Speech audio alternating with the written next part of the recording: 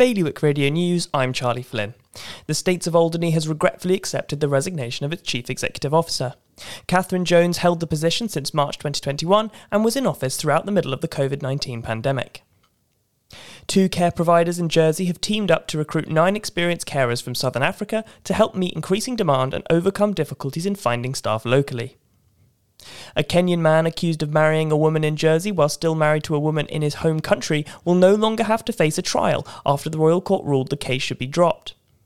And finally, the Jersey government has defended paying a UK company almost £25,000 to draw up plans on how signage in the countryside should look in the future. For more on all these stories, visit bailiwickexpress.com. The weather this morning will be cloudy with outbreaks of rain and drizzle, with a top temperature of 11 degrees. High tide will be at 5 o'clock this afternoon. Bailiwick Radio News.